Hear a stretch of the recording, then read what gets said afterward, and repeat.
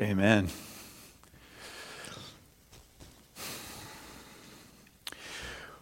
Well, there was a shipwreck and there was only one survivor, and he managed to swim to shore. No safety, no rescue boats in sight. For several days, he feverishly prayed to God that he would be rescued, and he waited, and finally he decided that he wasn't going to get rescued, so he scrounged together what he could off the beach that had floated ashore from his wrecked ship, and he built himself a little shelter, and he was exhausted. He managed to light a fire out of some driftwood and store the few possessions that he had in this little makeshift hut that he had built. And then one day when he was out scavenging this island for food, he comes back and he finds that his fire had gotten into his shelter, and it burned his shelter to the ground and all of the stuff that he had left. And he wept. He cried out in grief and anger, and he said, God, how could you do this to me? Why me? Why this? Why? And he eventually drifted off to sleep. And early the next morning, he was awakened by the horn of a ship. And he could not believe his eyes that this ship had come to rescue him. And he said, how did you know that I was here? And they said, we saw your smoke signal. You know, Jesus' final days on this earth were very confusing for his followers. They did not understand what was going on. They didn't understand what was happening. There were things happening that were not right. Their Messiah, their Savior, was dead. He was buried. And though he had prepared them for this and had told them many things all along, we know that when we're in the midst of a really difficult time, we have a hard, difficult time seeing clearly. And sometimes things happen to us and we don't really understand why. To us, in our head, there's just no logical reason why this should be happening to me other than God hates me. You know, we can draw that very conclusion. But in the end of those 7 calendar days where Jesus came into Jerusalem on that Palm Sunday, which we're going to talk about today, and all of the rest of the week that we are celebrating, it was, think about this. We've all been to sporting events or we've watched them on TV, whether it be the Super Bowl or the Olympics or a simple, Lingle Fort Laramie Dogger High School basketball game. There is some sort of fanfare at the beginning of the game. Simply here, in the Dogger Dome, Mr. Lashley announces the starting 5 or 6 or 7 if it's volleyball or whatever. We dim the lights. Students get their cell phones out and turn their flashlights on, and we play the song "Sirius," the song that the Chicago Bulls are introduced to.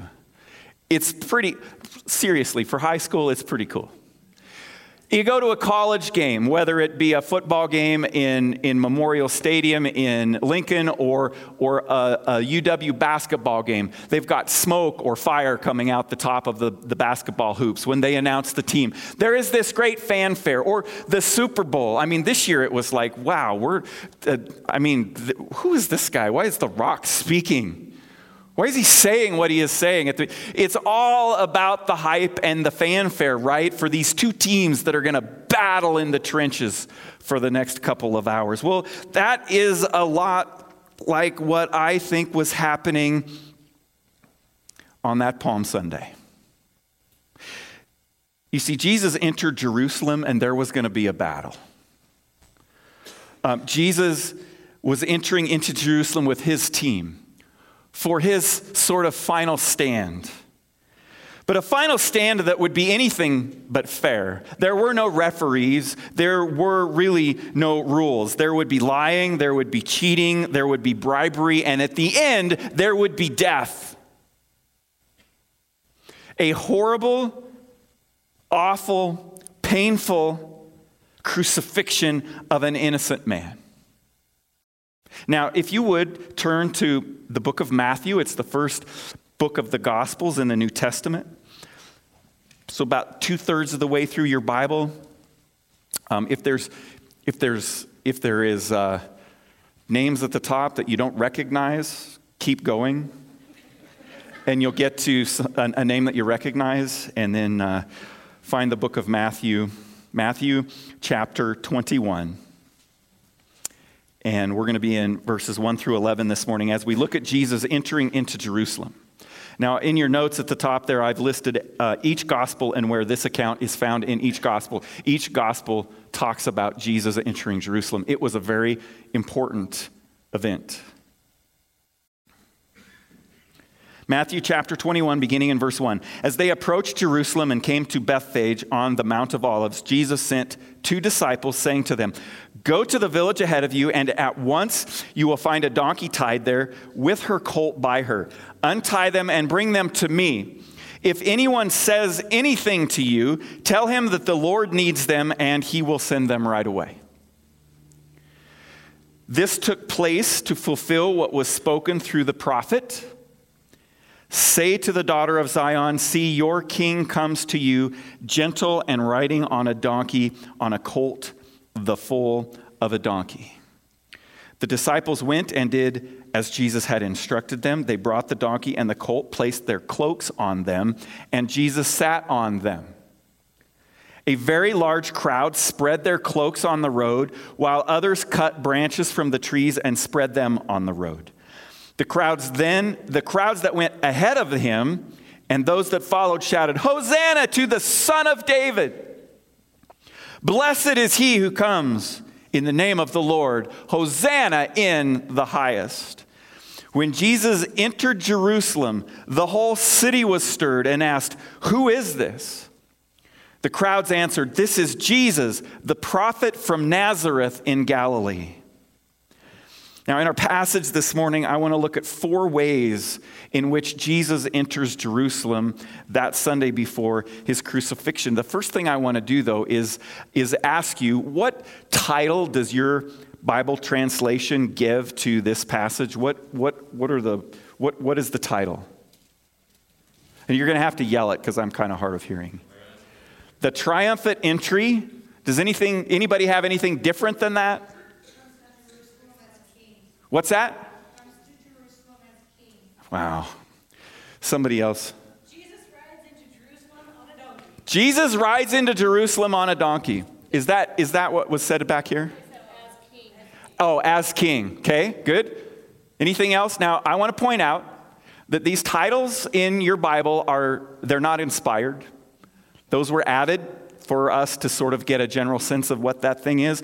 But the ones that say the triumphant entry, I don't see it. Yes, there were some people shouting and there was a little bit of fanfare, but triumphantly, did Jesus really enter Jerusalem triumphantly?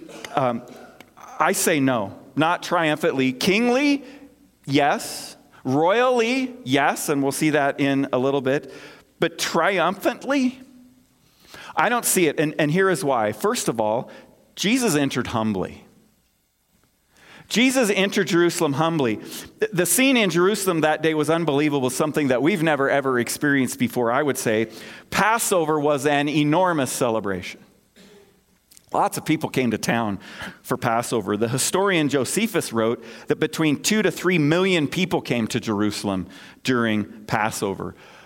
E.P. Sanders, in his book Judaism, Practice and Belief, using various means of estimating the actual number of attendees, the numbers he came to were between 300 and 500,000 people coming into Jerusalem for the Passover.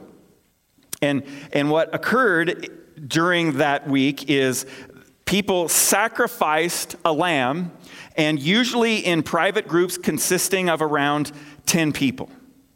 So if we do the simple math and we use the smallest of estimations, that comes to somewhere between 30 and 50,000 lambs were slaughtered during the week of Passover. Now imagine the magnitude. Imagine the blood flowing out of the temple at this time. All of which foreshadowed and pointed to Christ. This is a large national festival, a large national gathering of people. And any time that you have that many people traveling into a city for a celebration, that's a big event. That's an enormous event. But as far as Jesus entering triumphantly, he wasn't technically included in that event, though he was. He didn't enter triumphally. Nothing along the lines of triumphal fanfare is mentioned in the text. No organized parade, no lights, no power, no show of power, no white stallion and legions of soldiers. No trophies of war, no captives paraded through town. Yeah, some shouting and spreading of branches and coats, which is why it's referred to as Palm Sunday. Now, each gospel writer includes different details of that day. If we were to read every account, we're not going to, but I'm going to tell you why they're different. Each gospel writer is writing to a different group of people about Jesus.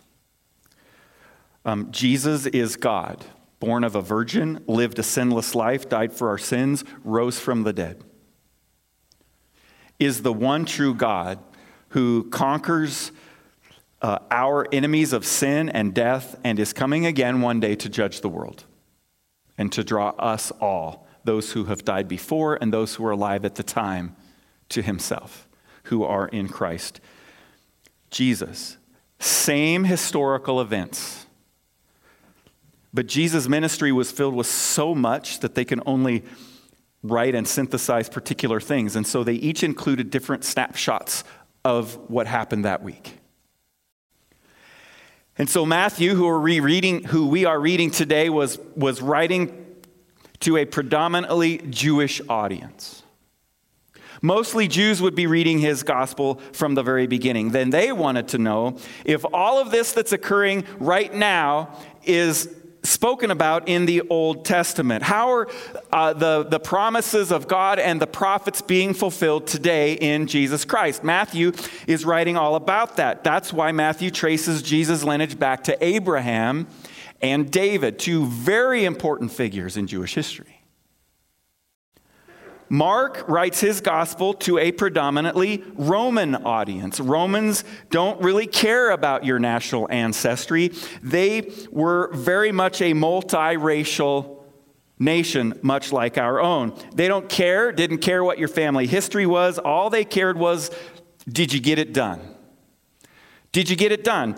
Did you do what needed to be done? So there is not a genealogy in Mark. Mark is a relatively short gospel compared to the others. It's filled with active present tense verbs like Jesus did this and Jesus went there and this happened and that happened. If you read through the book of Mark, it happens very quickly and it's just one thing after the other. And the point is, Jesus got the job done. He died for our sins. He rose from the dead. It's finished. And then if we were to look at the Gospel of Luke, was written to Gentiles, people who weren't necessarily Jewish in background, so they're not as interested with the pedigree of Jesus and his heritage, but they are interested. So Luke, the beloved physician, takes Jesus' genealogy, his family history, back to Adam to make the point that Jesus was human. He was a man. He is God, but he was also a perfect man. And then John primarily wrote to a Greek audience. Now, all of this inspired by the Holy Spirit, inerrant in the original language. John, again, spoke to a Greek audience, which is steeped in philosophy. And he is making this very clear argument to the Greeks that Jesus is the one true God. Read the first chapter in the Gospel of John, and it's unlike the other ones, and it is somewhat philosophical as you think about it. Jesus always was and always will be the one true God, and eternal life is to be found solely by faith in him, John says. So just as Jesus entered Jerusalem humbly, the authors of the gospel, we see them humbly writing to the various groups of people.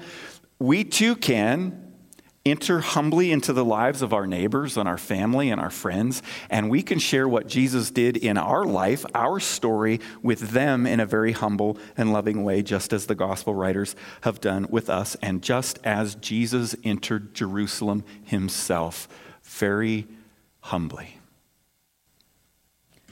I mean, that just kind of goes against what we'd really rather have, right? I mean, you can imagine the people and where they were at and why they were thinking the way that they were, because, I mean, I want my God to be all-powerful and almighty, and I want him just to wipe out everybody and be the hero, which Jesus was, but not in the way that we think of heroes. Not in the way that I really want. Do you ever name drop? You ever just, you know somebody and you're talking to somebody and you think that that person you're talking to would be impressed by you knowing or having done something with somebody else? You ever do that? Sometimes I want to name drop Jesus and to be able to say, just, wow. Now, we can. I'm not diminishing what Jesus did or anything like that, but he's just different than what I think sometimes we'd like to drop a name with. I mean, it was great fanfare. He marched into Jerusalem triumphantly, people bowing down before him because they didn't have a choice. That's kind of the story that I'd really like to tell, but that's not the story that Jesus lived. No, he went into Jerusalem humbly that day. The gospel writers record that by divine foreknowledge, the disciples found a colt in Bethphage. A donkey and her colt.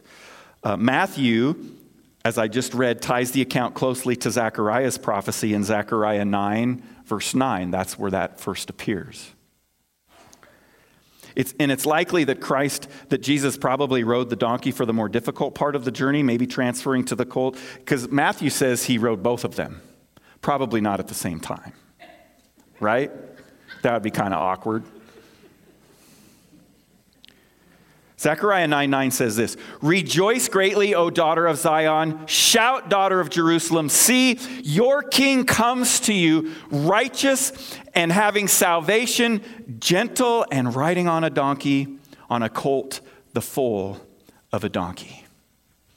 Hundreds of years before it happened, that was written. And so then Jesus just made that up, right? He sent the disciples to steal a donkey and a foal, and the owner was going to be okay with it because there was no divine intervention. This is happening because God wants it to. And isn't that how Jesus often enters our lives? Righteously, having salvation, and gently. He doesn't force his way in. There's no huge fanfare. He comes gently. He comes humbly as a servant, just as he did that night he washed the disciples' feet before the Last Supper. He loves each one of us. He washed the feet of the man who was going to betray him with a kiss. He came to put his life in the place of ours, not with great fanfare, not with a show of force and power, but a show of servanthood. Jesus came for you and he came for me. He came to seek and save the lost, not to seek prominence or take a position of power. He didn't even come to free the Jews from the oppression of the Romans. That's not why he was there. He came to be their Savior. He came to be our Savior, and he came humbly. No, Jesus' entry into Jerusalem on that day was not a triumphal one. It was one of humility, and it was royal. Jesus entered Jerusalem messianically. Now, Jesus didn't want to be there. Jesus didn't want there to be any mistake about it. Strike that last statement. He was claiming to be a king. He was claiming to be the Messiah. He did it multiple times, over and over and over again. It's recorded in the Gospels. By the end of the first century, the glory of Israel was completely gone. completely gone. God had been silent for hundreds of years. They were tired. They were oppressed. And they knew, though, that someday the Messiah would come on the scene.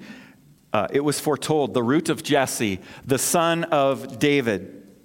The hope of Israel was that someday a king would return.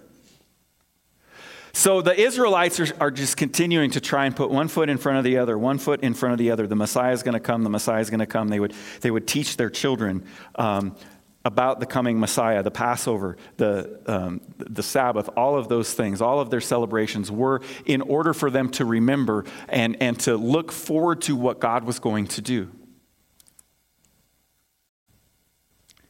Many prophecies said that when the Son of David returns, things will all be set right. And over time, over those hundreds of years, that view, which was probably originally spiritual in nature, turned to military in nature. Over time, their need to be freed from their oppressors overcame their sense that they needed spiritual healing. And it was a physical national king that they were waiting for and hoping for.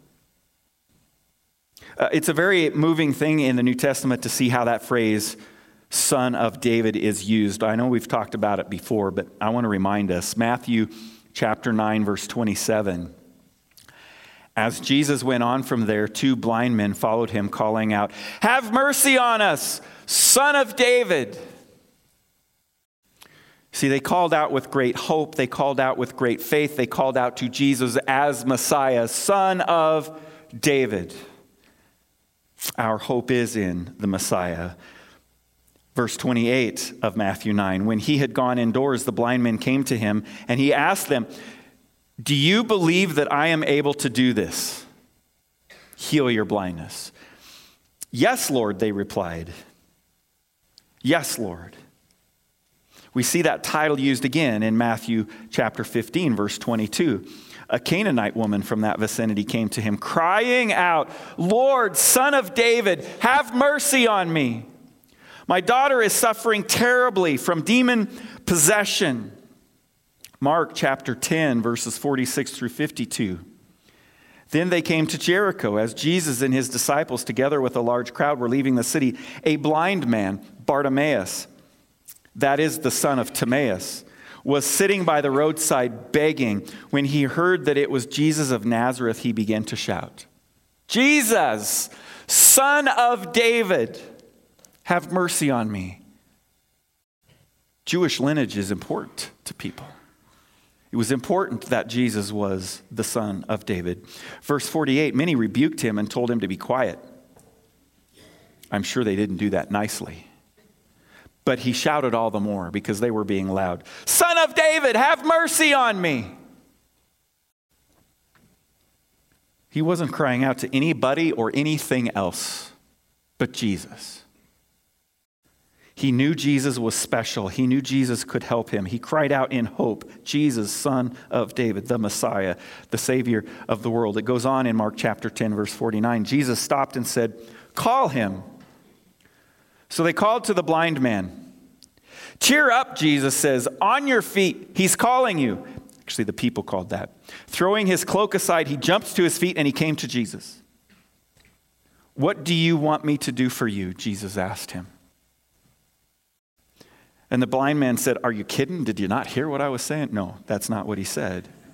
He said, "Rabbi, I want to see." "Go," said Jesus.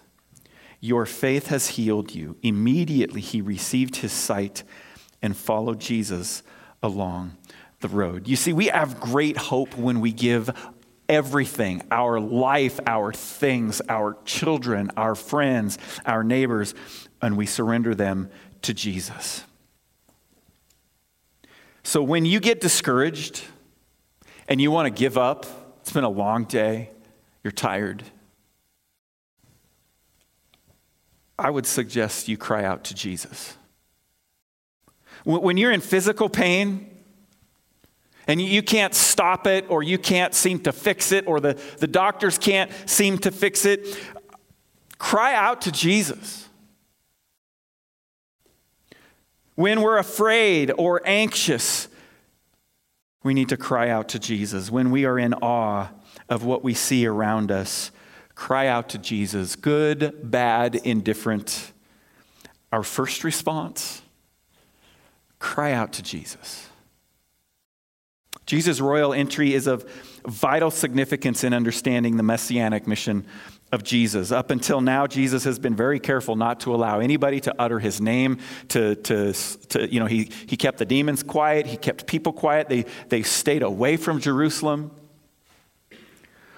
Why? Well, it wasn't time yet for this conflict with the Jewish religious leaders, because there was going to be one. The opponents of Jesus understood the strong messianic implications of the manner of his entry into Jerusalem, and they didn't like it at all. They knew Zechariah chapter 9. They knew the prophecies. And in their minds, I think Jesus was just faking it. He was just trying to be something that he wasn't. It was blasphemy.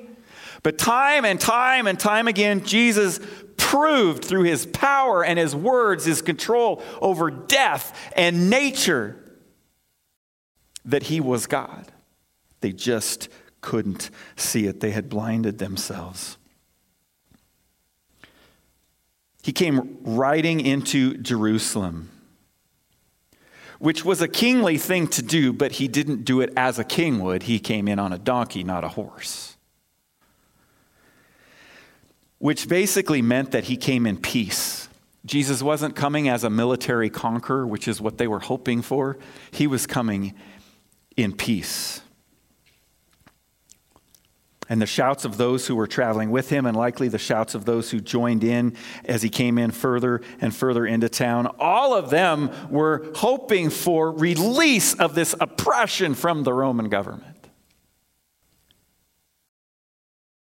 Prophecies would have been coming to the minds of people who watched and heard. He was urged by the religious leaders to quiet the people. They were afraid of what was going to happen. Well, the last time us Jews kind of got out of hand, the Romans just sort of get all oppressive and start killing people. Jesus said in Luke chapter 19, verse 40, I tell you, he says, if they keep quiet, the stones will cry out. It's a big deal. Jesus riding into Jerusalem. But the people wanted someone who would run the Romans out of town and restore the nation of Israel back to its glory. But Jesus' intentional, purposeful entry into Jerusalem declared that he wasn't going to be that kind of king. He wasn't going to be that kind of leader, but it was most definitely as a statement. So as a result of what was happening, the religious leaders demanded his crucifixion. And the multitudes who cried, Hosanna, on Sunday would later that week cry out, crucify him, crucify him. Have you ever found yourself responding to Jesus in the same way? Have you ever thought one day, how your life should be, what should happen to you, the things that you should get, the things that God should do for you? And maybe one morning you're moved by the Holy Spirit and you recognize how much of a Messiah and how good Jesus is for you. And 2 or 3 days later, you're in the pit and you're in the midst of the struggle and you begin questioning and doubting that he really cares or is real. And the enemy can just get us to spin on a dime. We get wrapped up in our selfish lives and it becomes an it's all about me attitude. I mean, we work hard, we clean the house, we take out the trash, we wash the windows, we do the laundry, all in an attempt to get the fathers, failing to submit to the Father.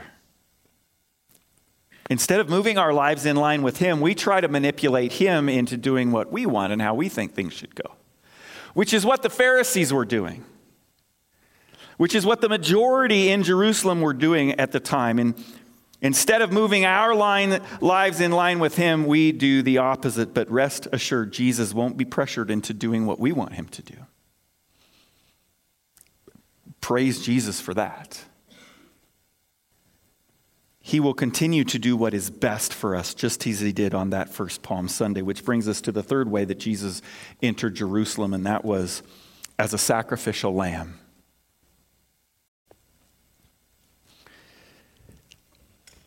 This part of this story always just gives me goosebumps because we're talking hundreds and hundreds of years of history here and prophecy.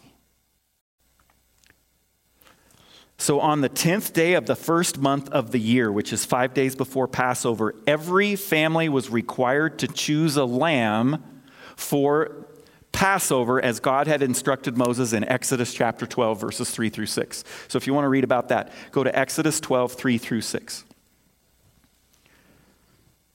Now, the principal livestock in Bethlehem, which was like a bedroom community of Jerusalem, okay? Jerusalem is like Torrington and Bethlehem was like Lingle. I don't know the distances, but it kind of feels right. Okay, in Bethlehem, the principal livestock industry in Bethlehem was what? Sheep. It was sheep.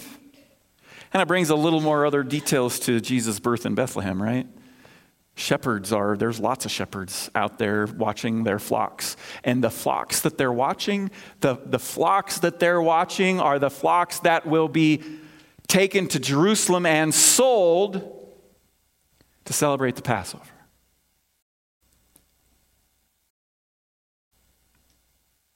Jesus was born in the suburb of Jerusalem where the sheep were raised. In fact, during the first century, Josephus writes that only sheep raised in Bethlehem by the Sadducees were to be used for Passover sacrifices.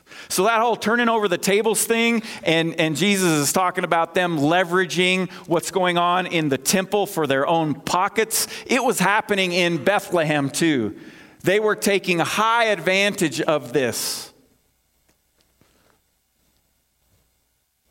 And it seemed to be working for them. The Sadducees had a pretty corrupt racket going on. Now, Jewish historians also record that these lambs were brought from the fields of Bethlehem to the south, up to Jerusalem, and through the northeast gate of the city by the pool of Bethesda called the Sheep's Gate. This is the setting for Lamb Selection Sunday, Lamb Selection Day. And it is on this day that the Lamb of God, born to the flocks of Bethlehem, who was going to be sacrificed for our sin, entered the city of Jerusalem. To me, that is just history that happened unreal. You can't make this stuff up. God did this.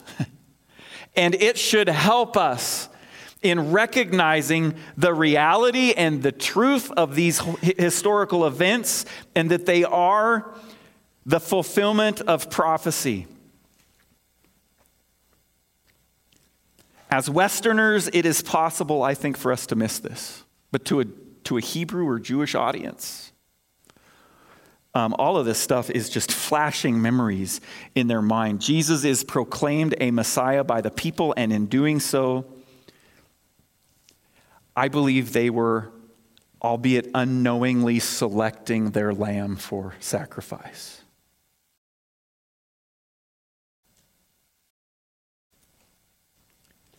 The sacrificial lamb who would be sacrificed, crucified for the sins of people for all time. He was from the flocks of Bethlehem, as all lambs were required to be in that time. The Sunday before Easter, Palm Sunday, is the day in which Jesus was selected to be our sacrifice. He surrendered himself to that.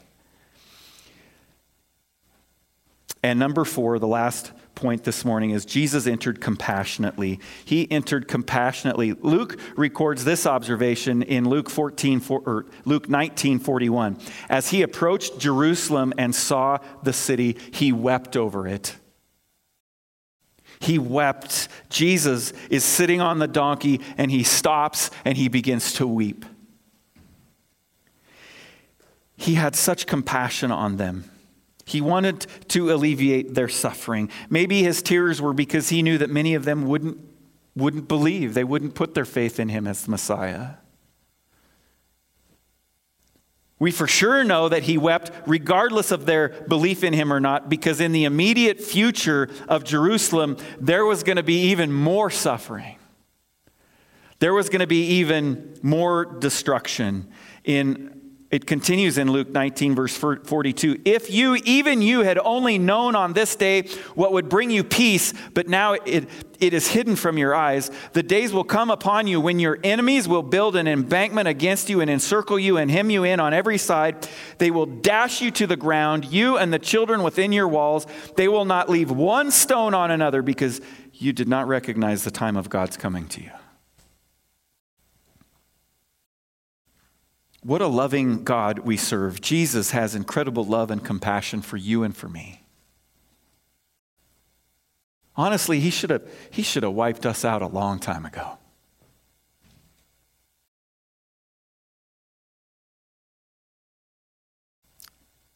Jesus wept not only on that day on the road to Jerusalem, but I don't know, I kind of feel like maybe he weeps every day for the lost. For our nation and other nations who continue to turn their backs on him, when we do our own thing, when we live life our way. And maybe that's you this morning. Maybe you have been living your life your way. There's no other way to explain it or describe it. Maybe as you're here this morning, you've never trusted Jesus. You've never laid your life down before him and said, I believe. I don't fully understand all of this, but I hear you calling my name and I believe. We've just seen how Jesus fulfilled prophecies. We've just seen how Jesus entering into the city was a very symbolic messianic journey. But that he wasn't just a symbol, he was the Messiah. He was the Lamb. He was the one who was crucified. He was the one who was buried. And he is the one that all who believe in him will be saved. So maybe today is that day. Maybe this week is that week where you believe. Or maybe you're here this morning and there's incredible pain and agony in your life. Maybe the brokenness of this world that we live in has you feeling like you're hemmed in on every side and you just don't know which way to go. And it feels like there's no way out. I want to be bold this morning and say Jesus is weeping for you too.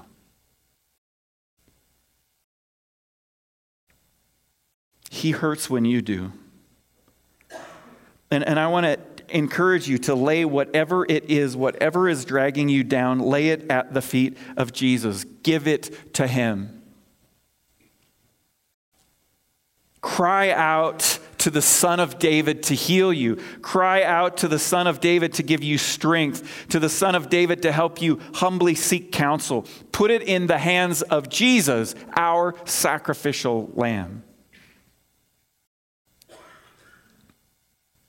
And as I close this morning and the worship team can go ahead and come on up here, I want to ask you, those of you who were here last week we talked about Monday.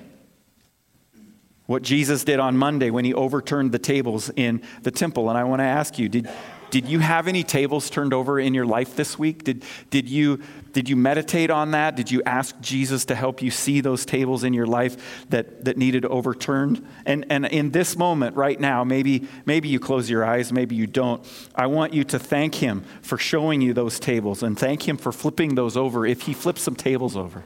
If you surrendered something last week that you'd taken control of, or that you were trying to manipulate him in a certain way, or you were trying to use the power of Jesus for your own gain. And this week, Jesus showed you that, and he flipped those tables over. Thank him for that. Maybe you struggled with how. How do I surrender tables in my life? How do I even know what those tables are? Well, continue to take the time to surrender to him and ask him to do that, just that. Show you the tables that you have put up in the money-changing tables and the ways in which you are maybe misusing the life and the gifts and the talents that he has given you for things that are not of him. Take the time this week to pray this. Search me, God, and know my heart. Test me and know my anxious thoughts. See if there is any offensive way in me, and lead me in the way everlasting. I want to just read something here. This was my devotional this morning, and it just helped me sort of see something that I want you to see as well. You know, I'm telling you to grab onto Jesus. I'm telling you to hold on to him. And this author, I'm not sure what his name is, but he's talking about how we are to come to Jesus.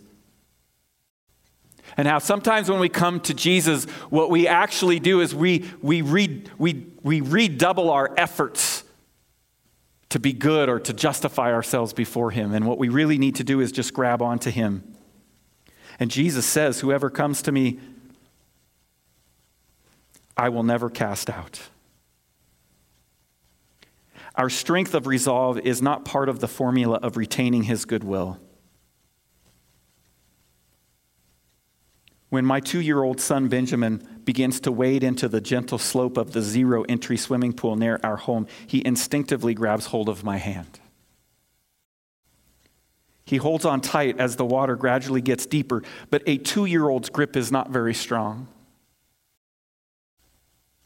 Before long, it's not him holding on to me, but me holding on to him.